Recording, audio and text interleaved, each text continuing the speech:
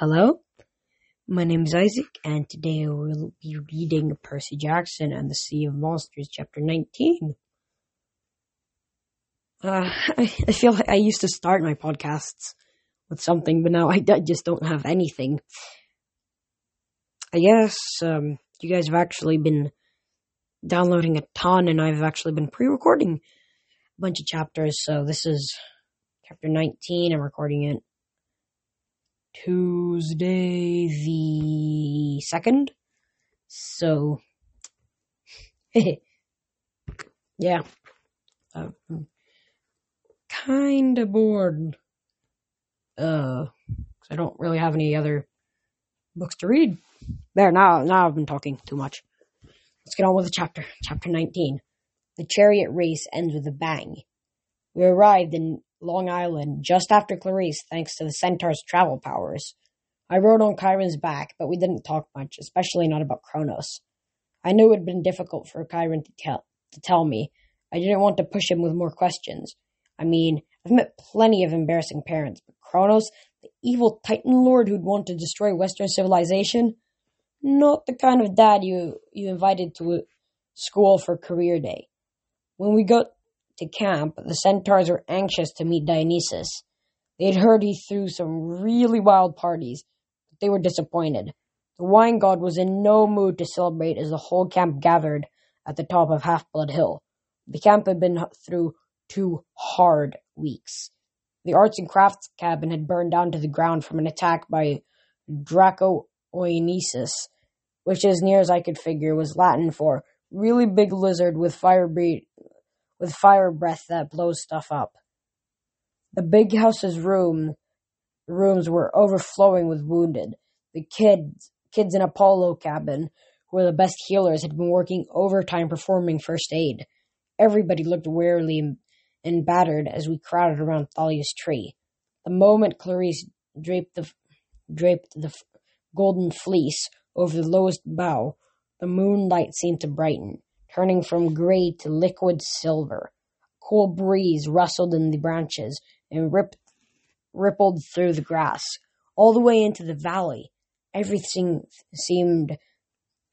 came into sharper focus. The glow of the fireflies down in the woods, the smell of the strawberry fields, the sound of the waves on the beach. Gradually, the needles on the pine tree started turning from brown to green. Everybody cheered. It was happening slowly, but could be no doubt. The fleece's magic was seeping into the tree, filling it with new power and expelling the poison. Chiron ordered a 24/7 guard duty on the hilltop, at least until he could find an appropriate monster to protect the fleece. He said he could place an ad in Olympus Weekly right away. In the meantime, Clarice was carried on her cabin mate's shoulders down to the amphitheater, where she was honored with a laurel wreath and a lot of celebrating around the campfire. Nobody gave Annabeth or me a second look. It was as if we'd never left. In a way, I guess that was the best thank you anyone could have given us. Because if they admitted we'd snuck up out of camp to do the quest, they'd have to expel us. And really, I didn't want any more attention. It felt good to just be one of the campers for once. Later that night, as we were roasting marshmallows and listening to the Stoll brothers tell us a ghostly story about an evil king who was eaten alive by demonic breakfast pastries, Clarice shoved me from behind and whispered in my ear, "Just because you were cool one time, Jackson, don't think you're off the hook with Ares. I'm still waiting for the right opportunity to pulverize you." I gave her a grudging smile. "What?" she demanded. "Nothing," I said. "Just good to be home." The next morning, after the party ponies headed back to Florida, Chiron made a surprise announcement. The chariot races would go ahead as scheduled. We'd all figured they were history now that Tantalus was gone, but completing them did feel like the right thing to do. Completing them did feel like the right thing to do, especially now that Chiron was back and the camp was safe. Tyson wasn't too keen on the idea of getting back in the chariot after our first experience, but he was happy to let me team up with Annabeth. I would drive, Annabeth would defend, and Tyson would act as our pit crew. While I worked with the horses, Tyson fixed up Athena's chariot and added a whole bunch of special modifications. We spent the next 2 days training like crazy. Annabeth and I agreed that if we won, the prize of no chores for the rest of the month would be split between our two cabins. Since Athena had more campers, they would get most of the time off, which was fine by me. I didn't care about the prize, I just wanted to win. The night before the race, I stayed late at the stables. I was talking to our horses, giving them one final brushing, when somebody right behind me said, "Fine animals, horses." I'd wish I'd thought of them. A middle-aged guy in a postal career outfit was leaning against the stable door. He was slim with curly black hair over his white pith helmet, and he had a mailbag slung over his shoulder. "Hermes?" I stammered. "Hello, Percy. Didn't you recognize me without my jogging clothes?" I wasn't sure whether I was supposed to kneel or buy stamps from him or what. Then it occurred to me why he must be here. "Oh, listen, Lord Hermes, about Luke." God arched his eyebrows. "We saw him all right," I said, "but you weren't able to talk any sense into him." "Well, we kind of tried to kill each other in a duel to the death." "I see. You try the diplomatic approach." I'm sorry, I really am. I mean, you gave me those awesome gifts and everything. And I know you wanted Luke to come back, but he's turned bad. Really bad. He says he feels like you abandoned him." I waited for Hermes to get angry. I figured he'd turn me into a hamster or something, and I did not want to spend any more time as a rodent. Instead, he just sighed. Do you ever feel your father abandoned you, Percy?" Oh man. I wanted to say, only a few hundred times a day. I hadn't spoken to Poseidon since last summer.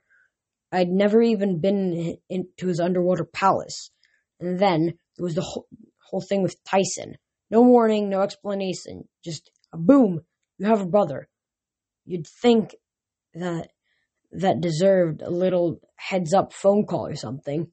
The more I thought about it, the angrier I got.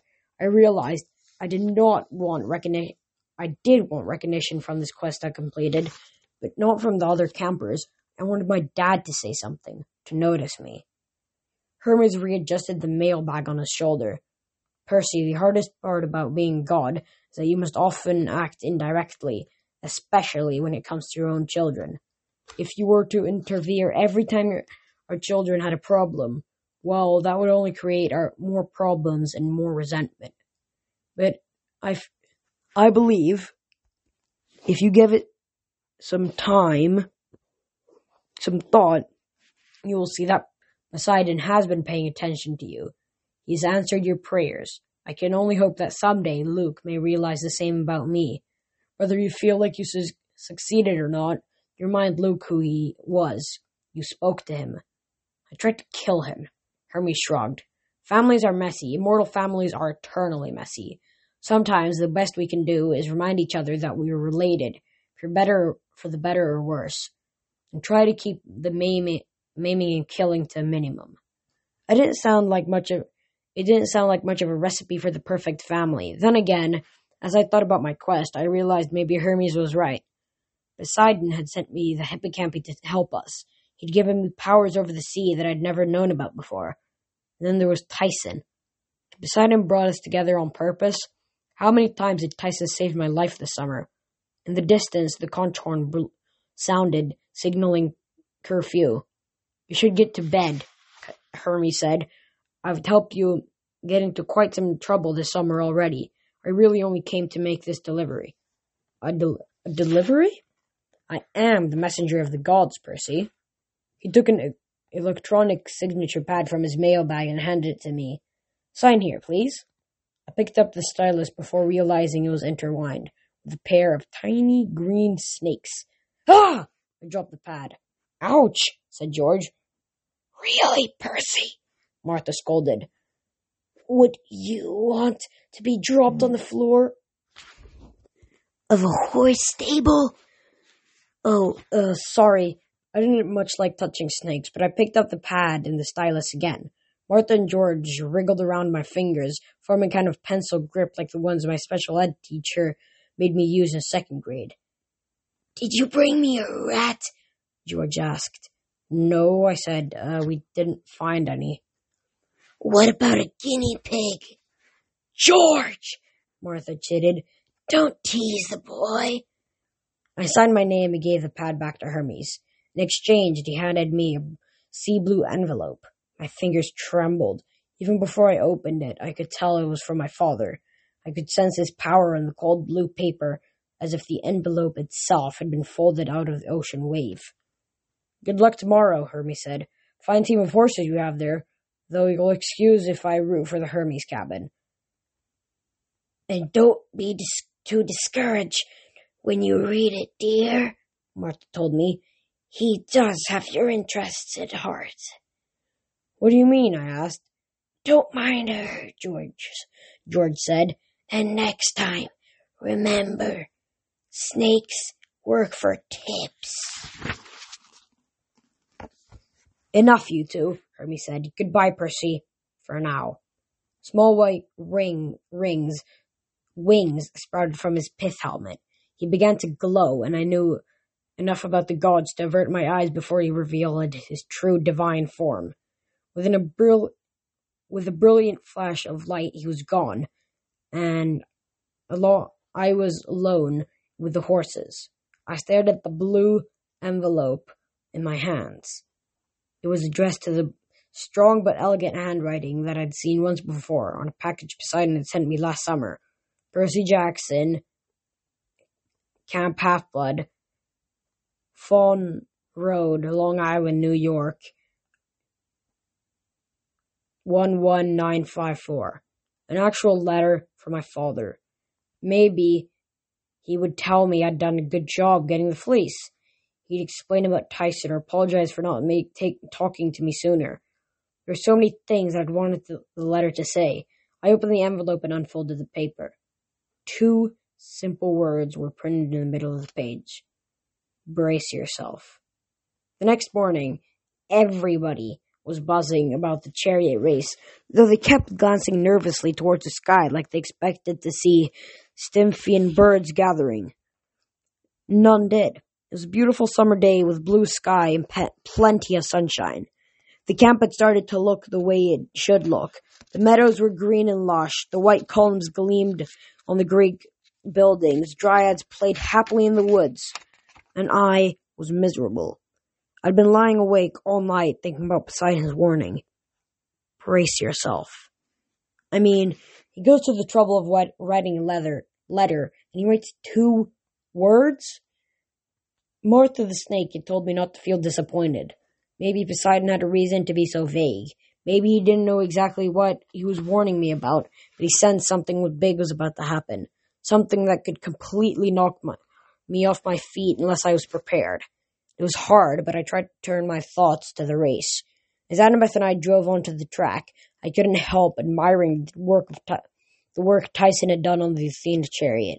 The carriage gleamed with bronze reinforcements. The wheels were realigned with magical suspension, so we glided along with hardly a bump. The rigging of the horses was so perfectly balanced, the team turned at the slightest tug of the reins. Tyson had also made us 2 javelins, each with 3 buttons on the shaft. The first button primed the javelin to explode on impact, releasing razor wire that would tangle and shred an opponent's wheel. The second button produced a blunt, but still very painful, bronze spearhead designed to knock a driver out of his carriage. The third button brought up a grappling hook that could be used to lock onto an enemy's chariot or push it away. I figured we were in pretty good shape for the race, but Tyson still warned me to be careful. The other chariot teams had plenty of tricks up their togas. Here, he said, just before the race began. He handed me a wristwatch. There wasn't anything special about it, just a white and silver clock face, a black leather strap. But as soon as I saw it, I realized that this was what I'd seen him tinkering on all summer.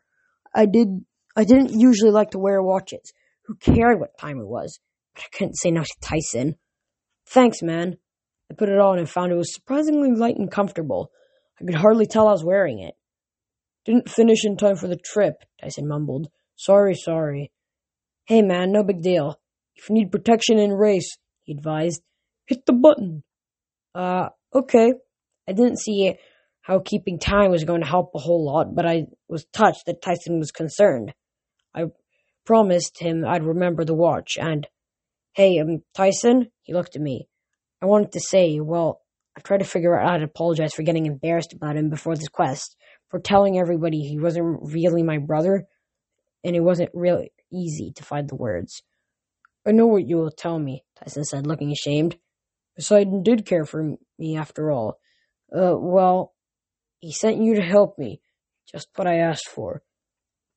I blinked. You asked Poseidon for me?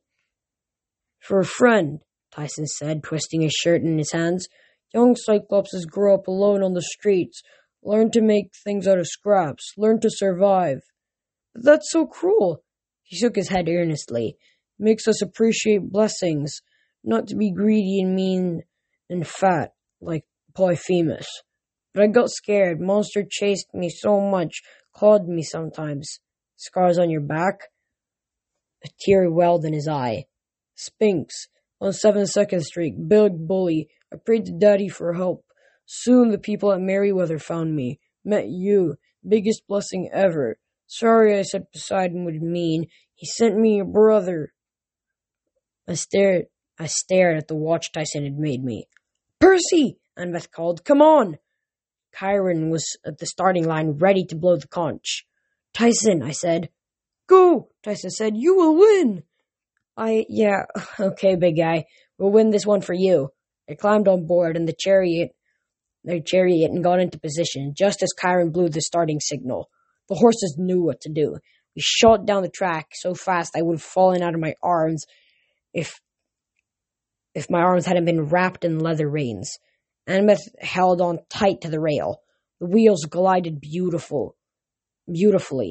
We took the first turn a full chariot length ahead of Clarice, who was busy trying to fight off a javelin attack from the Stoll brothers in the Hermes cabin. In the Hermes chariot. We've got him! I yelled, but I spoke too soon. Incoming! Annabeth yelled. She threw her first javelin in grappling hook mode, knocking away a lead-headed net that would have entangled us both. Apollo's chariot had come up on our flank. Before Annabeth could rearm herself, the Apollo warriors threw a javelin into her right wheel. The javelin shattered, but not before snapping some of our spokes. The chariot lurched and wobbled. I was sure the wheel would collapse altogether, but we somehow kept going. I urged the horses to keep up the speed. We were now neck and neck with Apollo. Hephaestus was coming up close behind. Ares and Hermes were falling behind, riding side by side as Clarice went sword-on javelin with Connor Stoll. If we took one more hit to our wheel, I knew we would capsize. You're mine, the driver from Apollo yelled. He was a first-year camper. I didn't remember his name, but he sure was confident. Yeah, right, Annabeth yelled back. She picked up her second javelin, a real risk considering we still had one full lap to go, and threw it at the Apollo driver. Her aim was perfect. The javelin grew a heavy spear point just as it caught the driver in the chest, knocking him against this teammate and sending them both toppling out of their chariot in a backward somersault. The horses felt the reins go slack and went crazy, riding straight for the crowd. Campers scrambled for cover. The horses leaped to the corner of the stands and the golden chariot flipped over. The horses galloped back towards their stable, dragging the upside-down chariot behind them. I held our own chariot together through the second turn, despite the groaning of the right wheel. We passed the starting line and thundered into our final lap. The axle creaked and moaned. The wobbling wheel was making us lose speed, even though the horses were responding to my every command and running like a well-oiled machine. The Hephaestus team was still gaining. Beckendorf grinned as he pressed a button on his command console. Steel cables shot out from the front of his mechanical horses, wrapping around our back rail. Our chariot shuddered as Beckendorf's winch system started working, pulling us backwards while Beckendorf pulled himself forward. Annabeth cursed and drew her knife. She hacked at the cables, but they were too thick. Can't cut him, she yelled. The Festus chariot was now dangerously close. Her horse is about to trample us underfoot. Switch with me, I told Annabeth. Take the reins. But trust me. She pulled herself to the front and grabbed the reins. I turned, trying hard to keep my footing in uncapped riptide. I slashed down the cables, and the cables snapped like kite string. We lurched forward, but Beckendorf's driver just swung his chariot to our left and pulled up next to us. Beckendorf drew his sword. He slashed at Annabeth, but I parried the blade away. We were coming up on the last turn. We'd never make it. I needed to disable Hephaestus' chariot and get it out of the way, but I had to protect Annabeth too. Just because Beckendorf was a nice guy didn't mean he would send us both to the infirmary if we let our guard down. We were neck and neck now, Clarice coming up from behind, making up for lost time. See ya, Percy, Beckendorf yelled. Here's a little parting gift. He threw a leather pouch into our chariot. It stuck to the floor immediately and began to billow green smoke. Greek fire! Annabeth yelled. I cursed. I'd heard stories about what Greek fire could do. I figured we had maybe 10 seconds before it exploded. Get rid of it, Annabeth shouted, but I couldn't. Hephaestus' chariot was still alongside, waiting until the last second to make sure the little present blew up. Beckendorf was keeping me busy with his sword. If I let my guard down long enough to deal with the Greek fire, Annabeth would get sliced and would crash anyway. I tried to kick the leather pouch away with my foot, but I couldn't. It was stuck fast. Then I remembered the watch. I didn't know how much it would help, but I managed to punch the stopwatch button. Instantly, the watch changed. It expanded, the metal rims spiraling outwards like an old-fashioned camera shutter, a leather strap wrapping around my forearm until I was holding a round war shield, a meter wide, the inside soft leather, the outside polished bronze engraved with designs I didn't have time to examine. All I knew, Tyson had come through. I raised the shield, and Beckendorf's sword clanged against it. His blade shattered. What? He shouted. How? He didn't have time to say more because I knocked him in the chest with my new shield and sent him flying out of his chariot, tumbling into the dirt. I was about to use Riptide to slash at the driver when Annabeth yelled, Percy! The Greek fire is shooting sparks. I shoved the tip of my sword under the leather pouch and flipped it up like a spatula. The firebomb dislodged, and flew into the Hephaestus chariot at the driver's feet. He yelped. In a split second, the driver made the right choice. He dived out of the chariot, which careered away and exploded in green flames. The metal horses seemed to short circuit. They turned and dragged the burning wreckage back towards Clarice and the Stoll brothers, who had to sever to avoid it. Annabeth pulled the reins for the last term. I held on, sure we would capsize, but somehow she brought us through and spurred the horses across the finish line. The crowd roared. Once the chariot stopped, our friends mobbed us. They started chanting our names, but Annabeth yelled over the noise, Hold up! Listen, it wasn't just us. The crowd didn't want to be quiet, but Annabeth made herself heard. We couldn't have done it without somebody else. We couldn't have won this race, or got the fleece, or saved Grover or anything. We owe our lives to Tyson, Percy's brother, I said, loud enough for everyone to hear. Tyson, my baby brother. Tyson blushed. The crowd cheered. Annabeth planted a kiss on my cheek. The roaring got a lot louder after that. The entire Athena cabin lifted me and Tyson and Annabeth onto their shoulders and carried us towards the winner's platform, where Chiron was standing to bestow the laurel wreath. That was chapter 19. Second last chapter. I can't believe this book. It feels like took about, 3 weeks to complete. I know it's 20 chapters, but it feels so short. Yeah, that's just crazy. Wow. Second last chapter. Hope you'll follow me on to the next book, though.